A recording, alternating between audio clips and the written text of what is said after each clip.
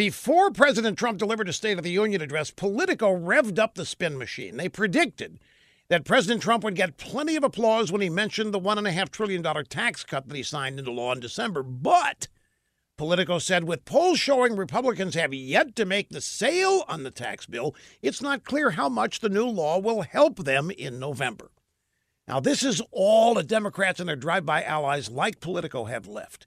They're standing on the sidelines trying to convince themselves the American people will not notice they have more money, that their paychecks are bigger, that their 401ks are growing like gangbusters, that the economy is exploding, and that more people have jobs. Why? Because their cherished polls say so. Never once do they stop and think these are the same polls that predicted President Hillary Clinton would be delivering this State of the Union address instead of reading trashy political fiction at the Grammys. Republicans have yet to make the sale on the tax bill?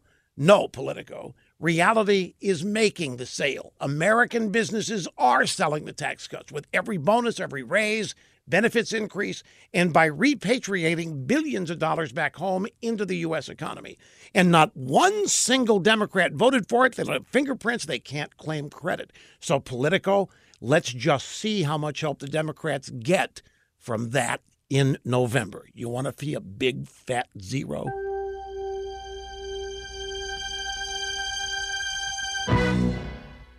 Rush has just made his spectacular web service, Rush 24/7, even more spectacular. We have a special premium going on right now, a brand new Tumblr that is free with every new subscription. Join today for Rush 24/7. Never miss a word of Rush's radio broadcast and get his new Tumblr. All at RushLimbaugh.com. You're listening to the EIB Network.